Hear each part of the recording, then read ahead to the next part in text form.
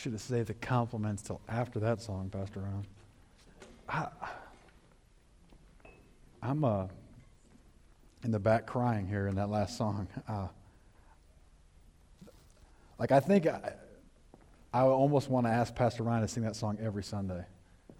I mean, that is just so, it paints such a powerful, powerful picture of that sacrifice of Jesus, the man of sorrows that Ryan and the worship team led us with. And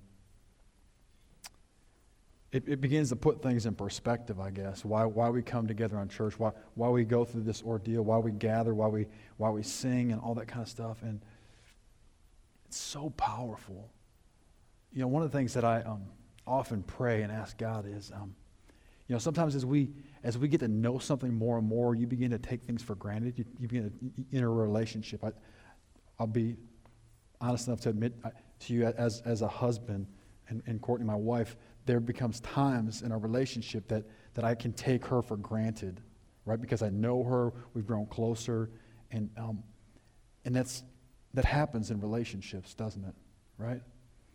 You know, that can happen in our own Christian walk too, where we're close with God, we know God, we've been around God, we've seen Jesus, but then we begin to take that relationship for granted. We begin to forget about some of those things. 2 or so weeks ago, I preached out of John 3:16. One of those verses that I, as a little kid, probably the first verse I ever memorized was John 3:16. And it's quick off the tongue, and we can say it, we know it.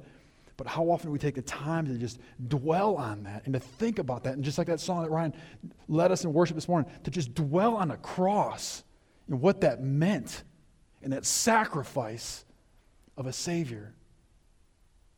Power there is there, what love there is there that we so often take for granted. In the busyness of our lives, we forget about it. It's so amazing. So Pastor Ryan and the worship team, thank you guys for the great reminder. And as I try to collect my thoughts and my emotions, I'll try and pledge through the message this morning. If you have your Bibles, open up to John chapter 4. John chapter 4. Last week we ended the 3rd chapter of the Gospel of John. And so this week we're going to continue. We're going to go into chapter 4. Now we're going to do a little bit something different. We're going to skip a good chunk of John chapter 4. And the only reason we're doing that is the first Sunday, for those of you who are here, the first Sunday at Redemption Hill in October, the very first message that I preached was the story about the woman at the well. And so we're going to skip over that because we just recently talked about it. But I want to just kind of paint the picture of what's going on here that leads into this morning's story. So Jesus and his disciples begin to travel, and they go to Samaria. And Samaria was this village, these people, the Samaritans. They were considered, the Jews and Samaritans did not get along. Okay, this is butting heads. They both despised each other. They both hated each other. The Jews viewed the Samaritans as half-breeds. They had intermarried. They did not like them. The Samaritans were not allowed into the temple, so they began to they built their own temple and began to have their own religious rules and laws and things of that nature. And so you have this big battle between the Jews and the Samaritans. And so the Jews, when they would go to Jerusalem, they would walk around. They would travel around Samaria in order to avoid it at all costs. And Jesus, it's interesting, I love in the beginning of John chapter 1, it says that Jesus had to go to Samaria. And it paints a beautiful picture. That, obviously, Jesus didn't have to, but he did. He went to Samaria. He didn't avoid it. He went right to it. It paints a beautiful picture about how we are all considered children in God's eyes. There's no black, there's no white, there's no rich, there's no poor. None of that matters to God. We all have access to Jesus. He meets this woman at the well. She is, for lack of a better word, she's a train wreck. She's like in her 5th. She's been married 5 times. She's not even married to this guy. She's living with him. She's living completely in sin. She's going to the well at a time of the day, middle of the day, when the women don't even go to the well. Because nobody wants to be around this lady. The Samaritans themselves don't even want to be around her. She's an outcast of the Samaritans. Samaritans outcast of the Jews. Jesus comes, he finds a woman at the well, and he brings her living water.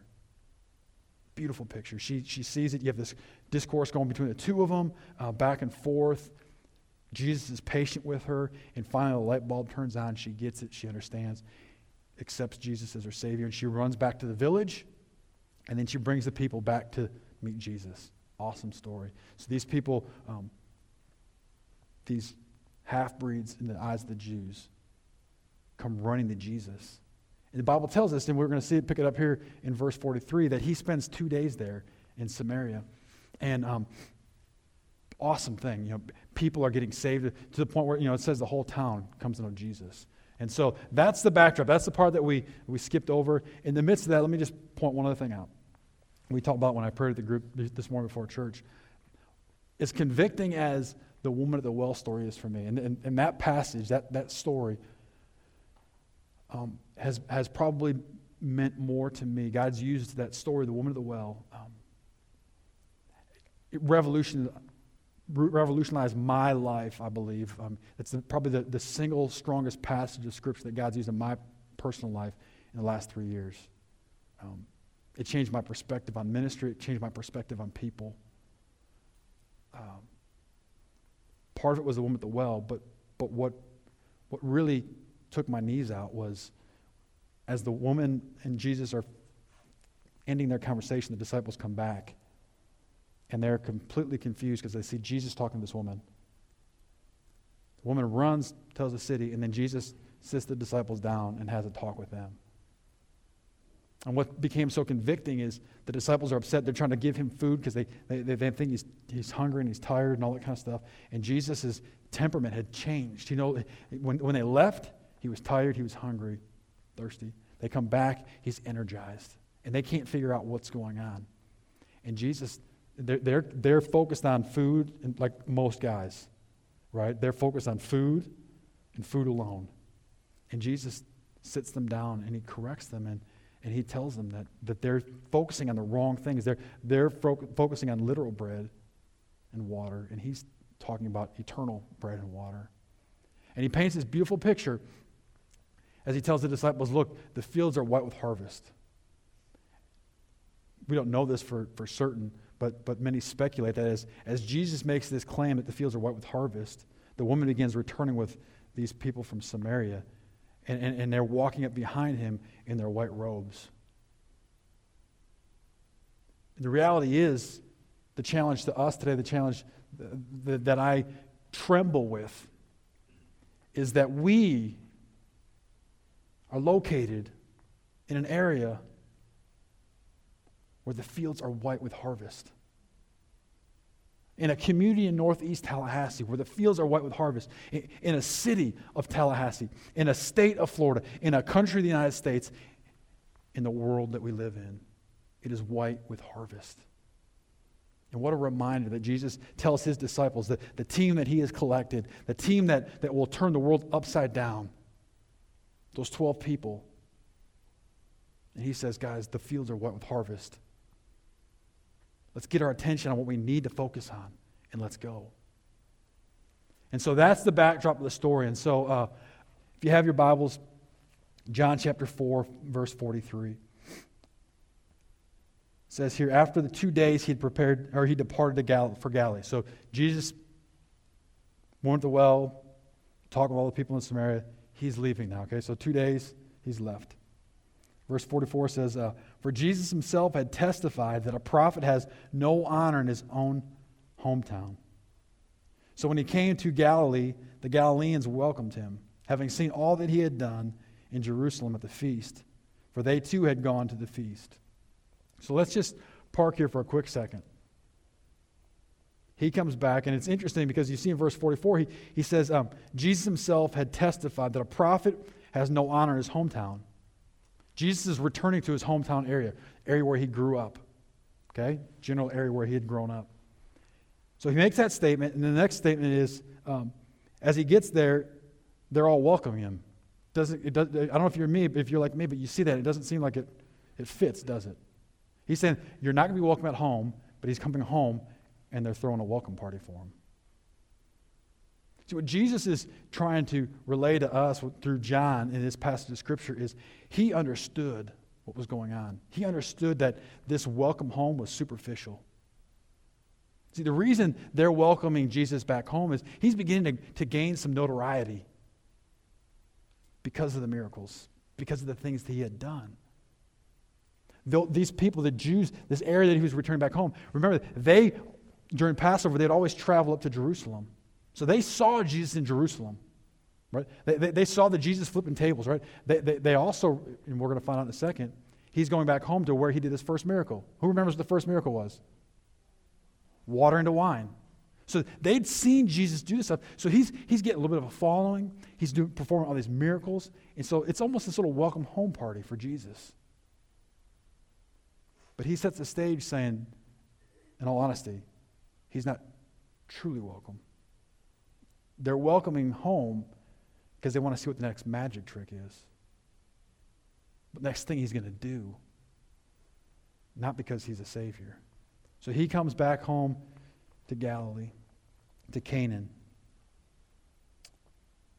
Verse 46 says, and he came again to Canaan in Galilee, where he had made the water into wine, his first public miracle. And at Capernaum, there was an official whose son was ill. When this man heard that Jesus had come from Judea to Galilee, he went to him and asked him to come down and heal his son, for he was at the point of death. So this royal official, a man of great influence, a man of great wealth, a member more than likely a part of King Herod's court. He's got a son here that's very, very sick.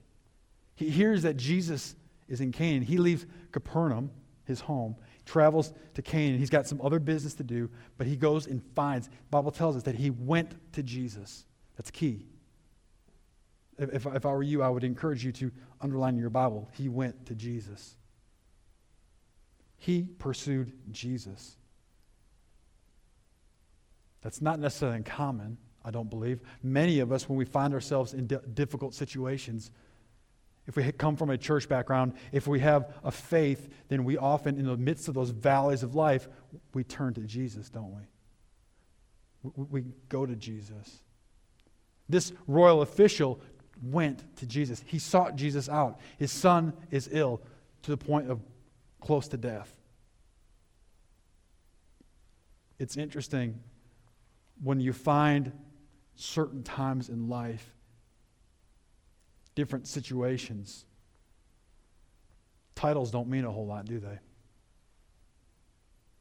mean, the reality is, as influential as he was, as wealthy as he probably was, the title of a royal official, knowing Herod and being part of his court, meant very little when your son is close to death. And so he goes to Jesus. And he asks Jesus to come down and heal his son. Come down meaning, can you come home? Can you come to Capernaum and heal my son? And when we read Jesus' response, at first we believe it comes across as somewhat of a harsh statement. In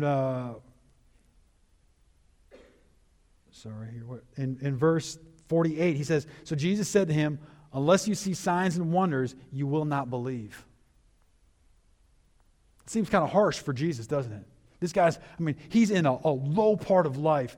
He is frantically finding Jesus. He's probably exhausted every avenue, seen whatever specialist, whatever doctor, whatever they could do, he's done. His son's not responding. His son's dying. He's scared. He's freaking out, so he finds Jesus. Probably as a last resort, he runs to him, and he's trying to find him, and Jesus' response to him is, you're only going to believe me if I do signs and wonders, aren't you?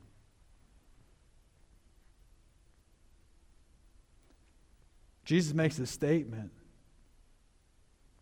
that we have to understand that it wasn't necessarily just directed at this royal official. In the midst of this going on, it probably begins to draw a crowd.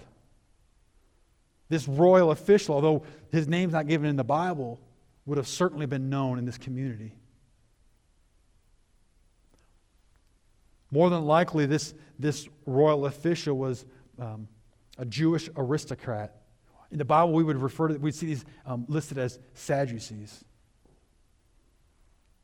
See, and what's interesting about these Sadducees is they believed that God would not intervene in human affairs.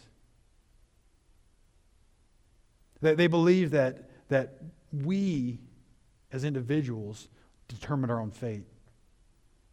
And whatever fate we got was what we deserved, whether it was wealth or illness or whatever.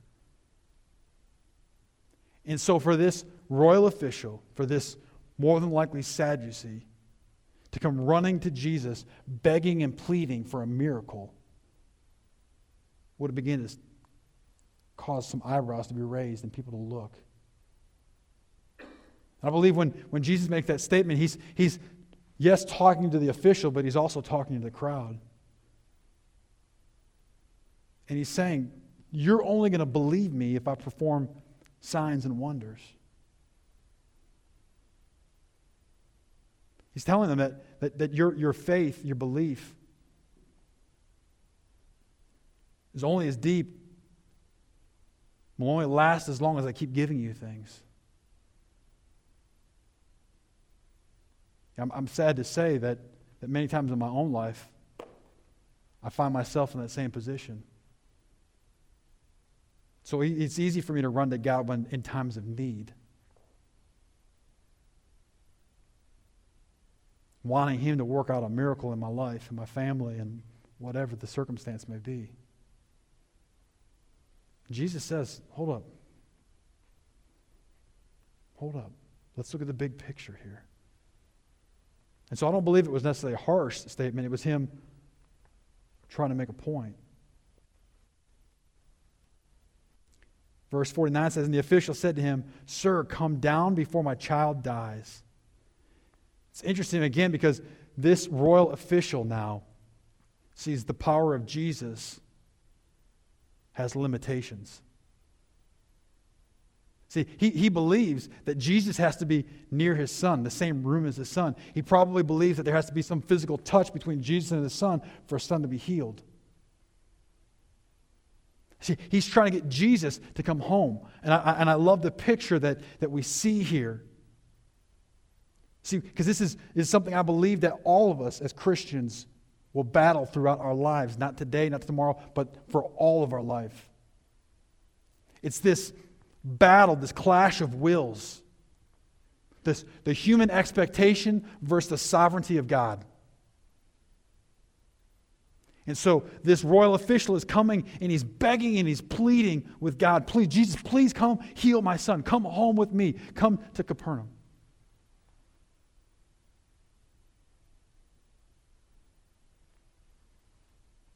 And Jesus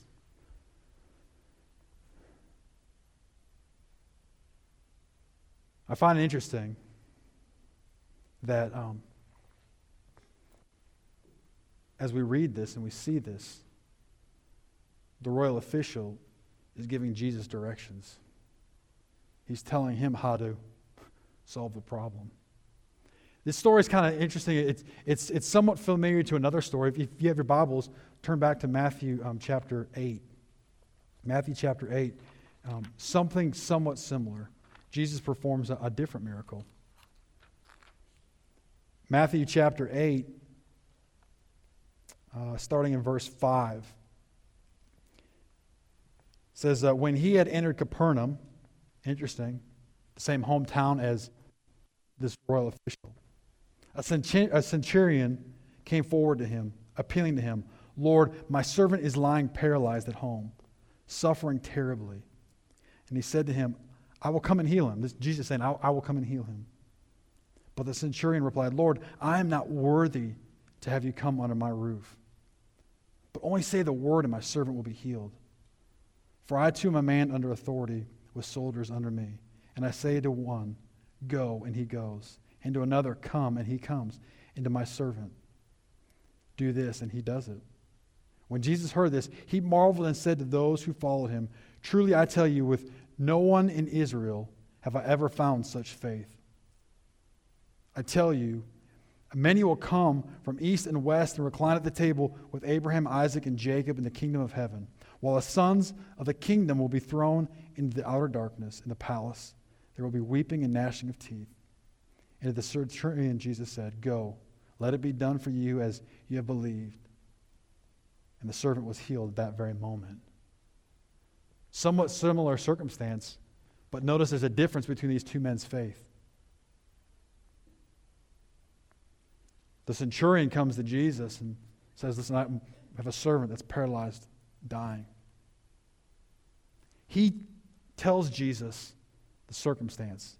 He offers no advice. He offers no direction, nothing. No instruction, nothing. Jesus says, I will come and heal him. And with great humility, this Roman centurion says, I am not worthy. I'm not worthy for you to even come to my home. Stories that seem very similar, but faith's much different. The gentleman, the royal official that we read about in John chapter 4, he's trying to give God direction, pleading with him to come. And these are the steps that you need to take. I think in my own life how often we do the same thing, how often we give God direction. We go to him in prayer and in times of need. God, here are my bills. They're lying on the table. What are you going to do about it? I need you to provide for this.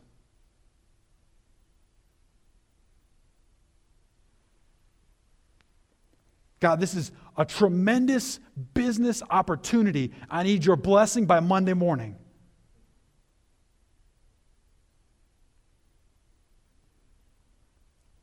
One that Ryan I know has often prayed is, Lord, she's a pretty girl.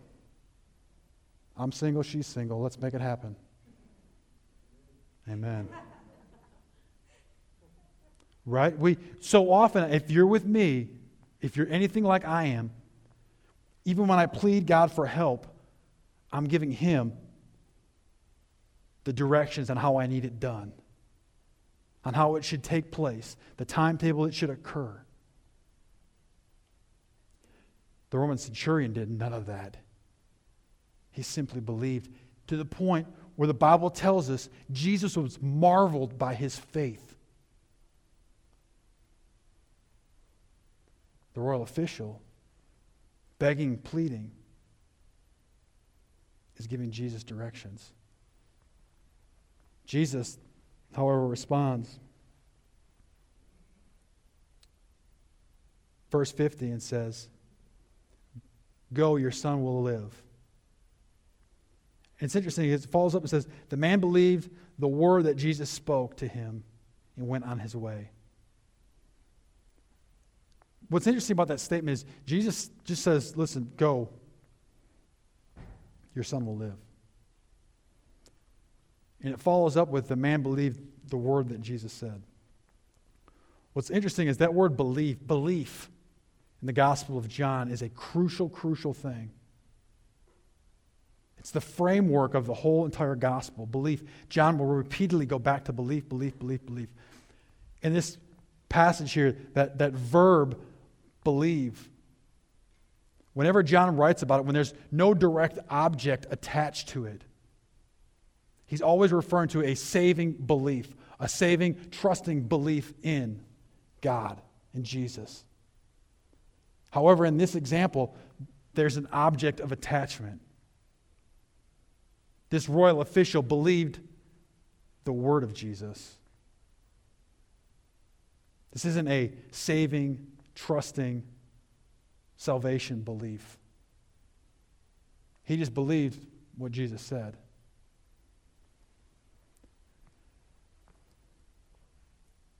It reminds me that belief isn't always enough. Belief in God. James 2:19 tells us that even the demons believe and shudder.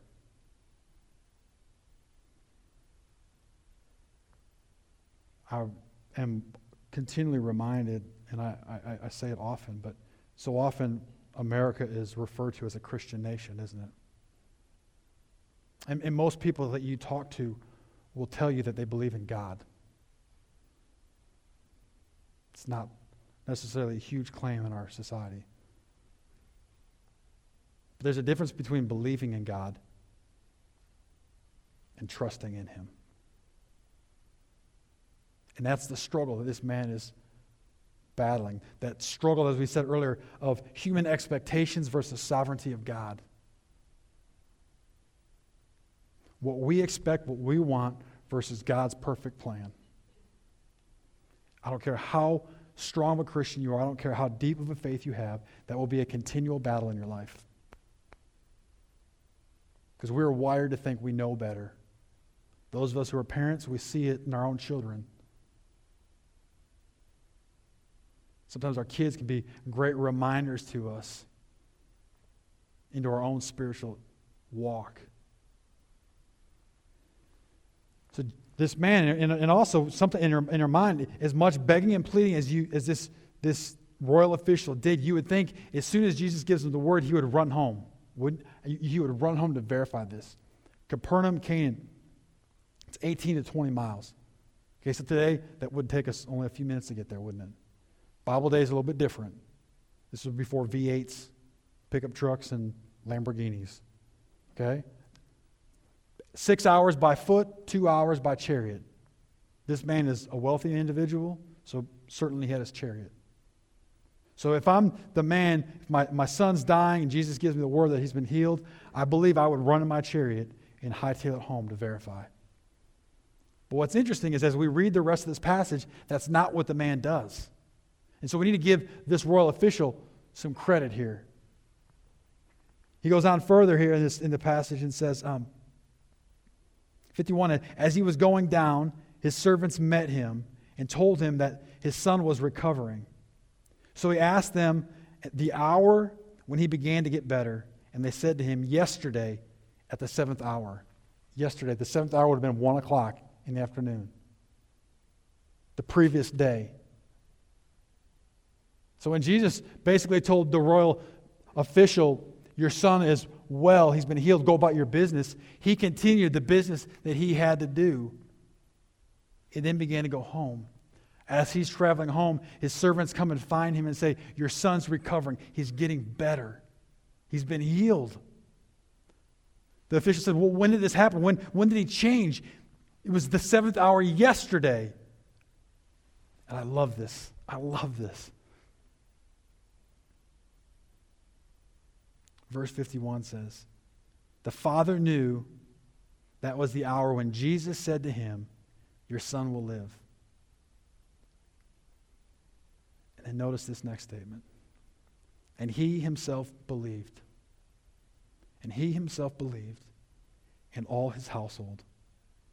Notice no object. First one, believed the word of Jesus. Believed what Jesus said. Belief in words and actions and a hopeful miracle. This is a belief, a life-changing belief, a trusting salvation in Jesus as a Savior. And notice what happens. It didn't just affect him, did it? The whole household. The whole household. I was very excited this past week, Thursday night. We began our men's Bible study. There was about 10 or so of us there that evening, and it was a great study. At the very end, we kind of started talking about little bit things of what we studied and going forward. And I tried to challenge some of the guys, and my father-in-law was teaching the class, and so I wasn't instructing him, but I have a hard time sitting through anything and not adding my 2 cents. And I tried to challenge the men. And a reason before that was, this week as I was preparing the message, I was continually being struck with this idea that the father believed and then the household followed. Guys, as men, and this is not to come across as being sexist or anything, but men, I believe that God's ordained us to be leaders within our family. I believe that's scriptural. I believe God calls us to lead our families spiritually. I see way too often in life, you can see it in our society, that that men, we have abandoned that post in many occasions. It's unfortunate. I know that we live busy lives, and I'm not telling you that you sacrifice everything and you don't go to work. You don't go to work at all, and you stay at your bed and you read your Bible all day long. I'm not saying that at all. But I'm saying I believe that God has put us in the place that we lead our families, especially in the area of our relationship with Jesus Christ. Our wives look to us for that. Our children look to us for that. Those of you who are blessed with grandchildren, your grandchildren look up to you for that. And the impact that it has. Think of Joshua when he said, "As for me and my house, we will serve the Lord." And men, my challenge to you, and something that I pray to God that I abide in as well, is that we become, and we are the spiritual leaders in our family. Listen, God did not create families to have one lone ranger, that the one person does everything and all that. What I'm saying, though, is, man, we need to lead spiritually. We need to set the tone. And I love when we see this. We see this idea that because of the example of the Father, the whole family believed, right? This family did not have the interaction with Jesus. It was the Father. They responded because of the Father. And I hope we follow this royal official's example, that we be the spiritual leaders, that we help lead, that we honor our wives, we support our wives, we love our wives, we love our children. But at the end of the day, we do all that to point them to Jesus and see how God blesses our family.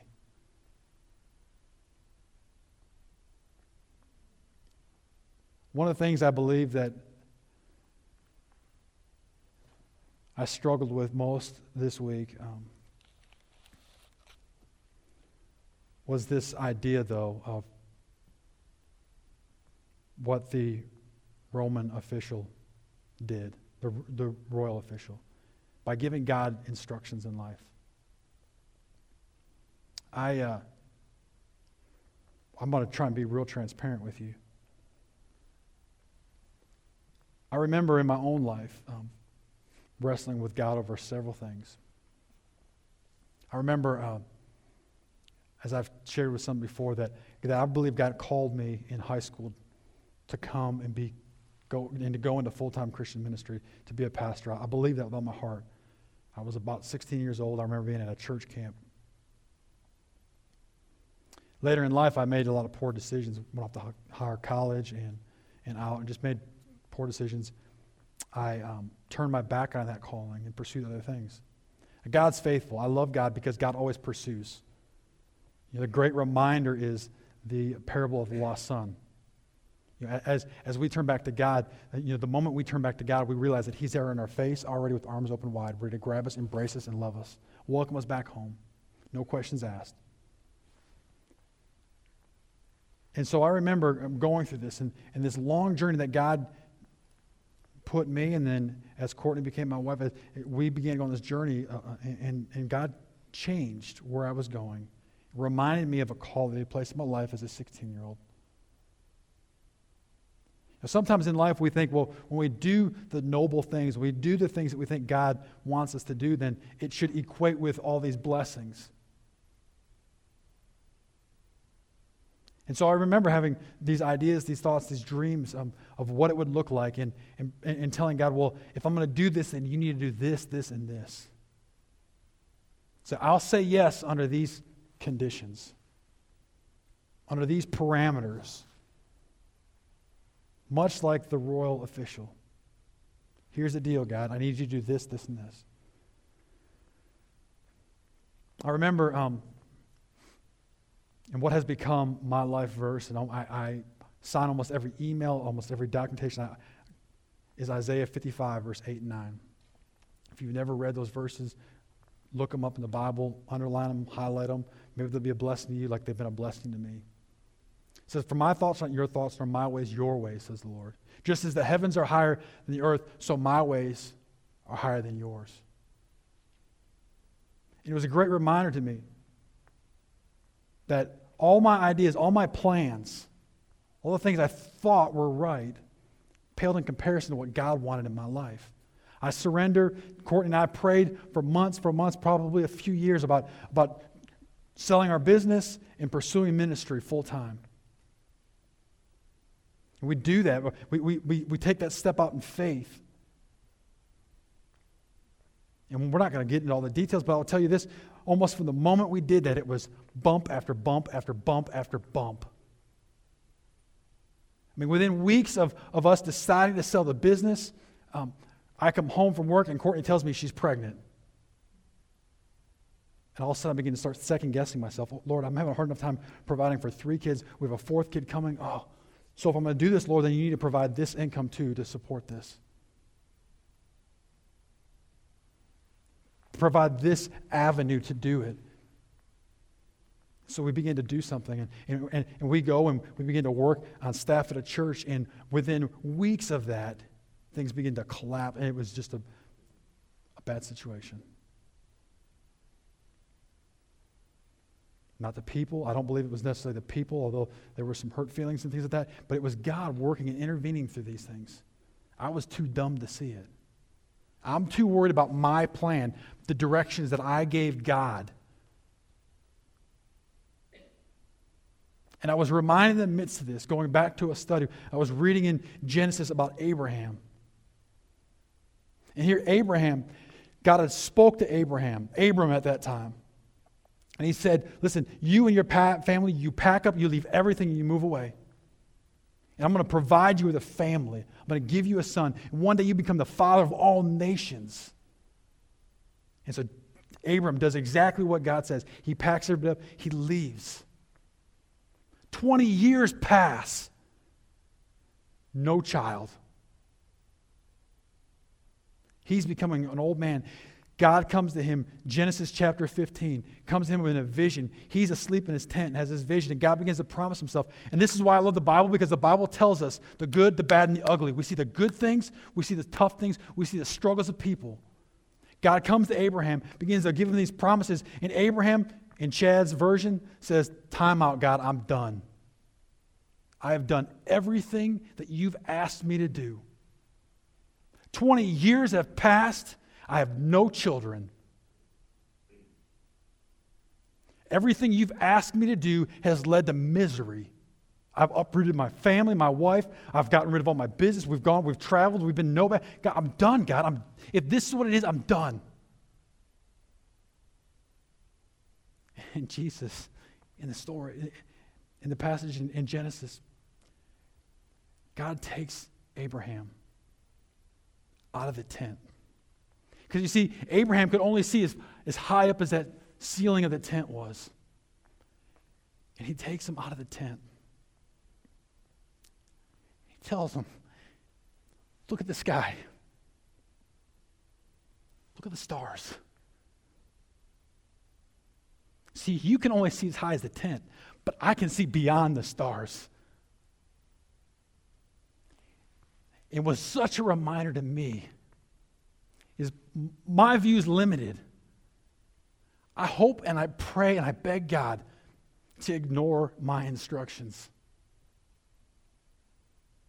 Because my human expectations pale in comparison to a sovereign God. He knows better than I know. He's much stronger than I am. He is much wiser than I am. The ridiculous thing about it is, in my mind, I can only see as high as the 10th. But he has hopes and dreams that go beyond the stars. I don't know where you're at in your life. I don't know where your struggles are. But I feel 100% confident that everyone in this room wrestles with the same thing that I wrestle with. My human expectation versus a sovereign God. Yes, there's struggles. And yes, like the Roman or the royal official, I will turn to God. I will go to God. But it's usually with strings attached. What happens? What happens in our life? when God doesn't give us all of our expectations? What happens in our life when God doesn't follow our directions and our advice? How will we deal with that? Here, the royal official was told, "Go, your son's alive." The royal official believed Jesus. His faith was strong enough to say, "Okay, you said it, I believe it, it's true, I'll go." My hope and my prayer, selfishly for myself, but also for you, is that we do the same thing. That we go to God first, in the good times and the bad times. But rather than follow the official's faith of giving directions, we follow the example of the Roman centurion and just say, "Here it is, God.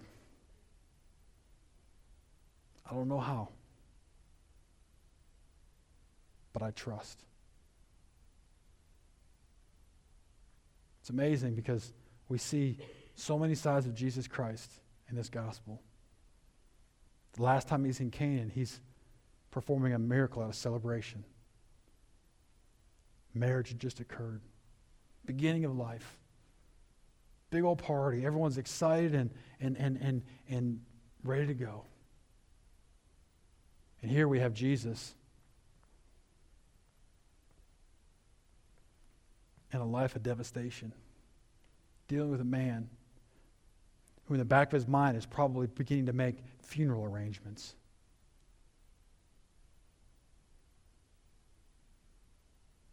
That's life. We all will have those high points. We all will have those low points. Doesn't matter what title you have. Doesn't matter how big your bank account is. Doesn't matter how big your home is. Doesn't matter how fast your car is. There's nothing wrong with those things, but if we put our trust and our faith in those things, it won't matter. Because at the time we hit those difficult moments, that will mean nothing. How will we respond in those moments? May we be more like the centurion than the official. But at the end of the day, they both believed. They both had the faith. And I hope and pray that we do as well. Let's pray.